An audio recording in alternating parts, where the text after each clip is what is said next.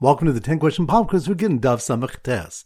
Number 1. Which daf does Rav list 3 different categories of minors when it comes to performing transactions? That's on daf Samach He. Good. Number 2. Which daf they learn how to determine the source of bleeding from the mouth? That's on daf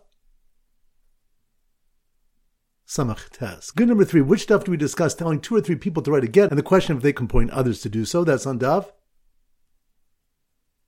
Samach Vav. Good. Number 4. Which daf do we discuss shluchim instructed to point others to write and the concern for the wife hiring people? That's on daf Samach Zayin. Good. Number 5. Which daf do we discuss the capturing of Ashmadai with the goal of getting the shamir? That's on daf Samach Ches. Good. Number 6.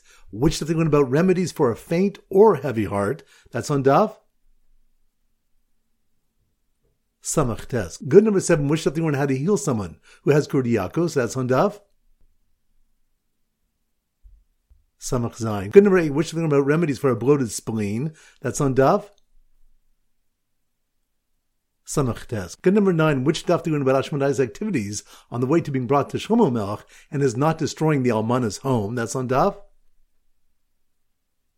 Samach Ches. Good. Number 10. Which daf they have the question whether 2 people were told to write the get and they wrote it improperly, whether they may write a second get? That's on daf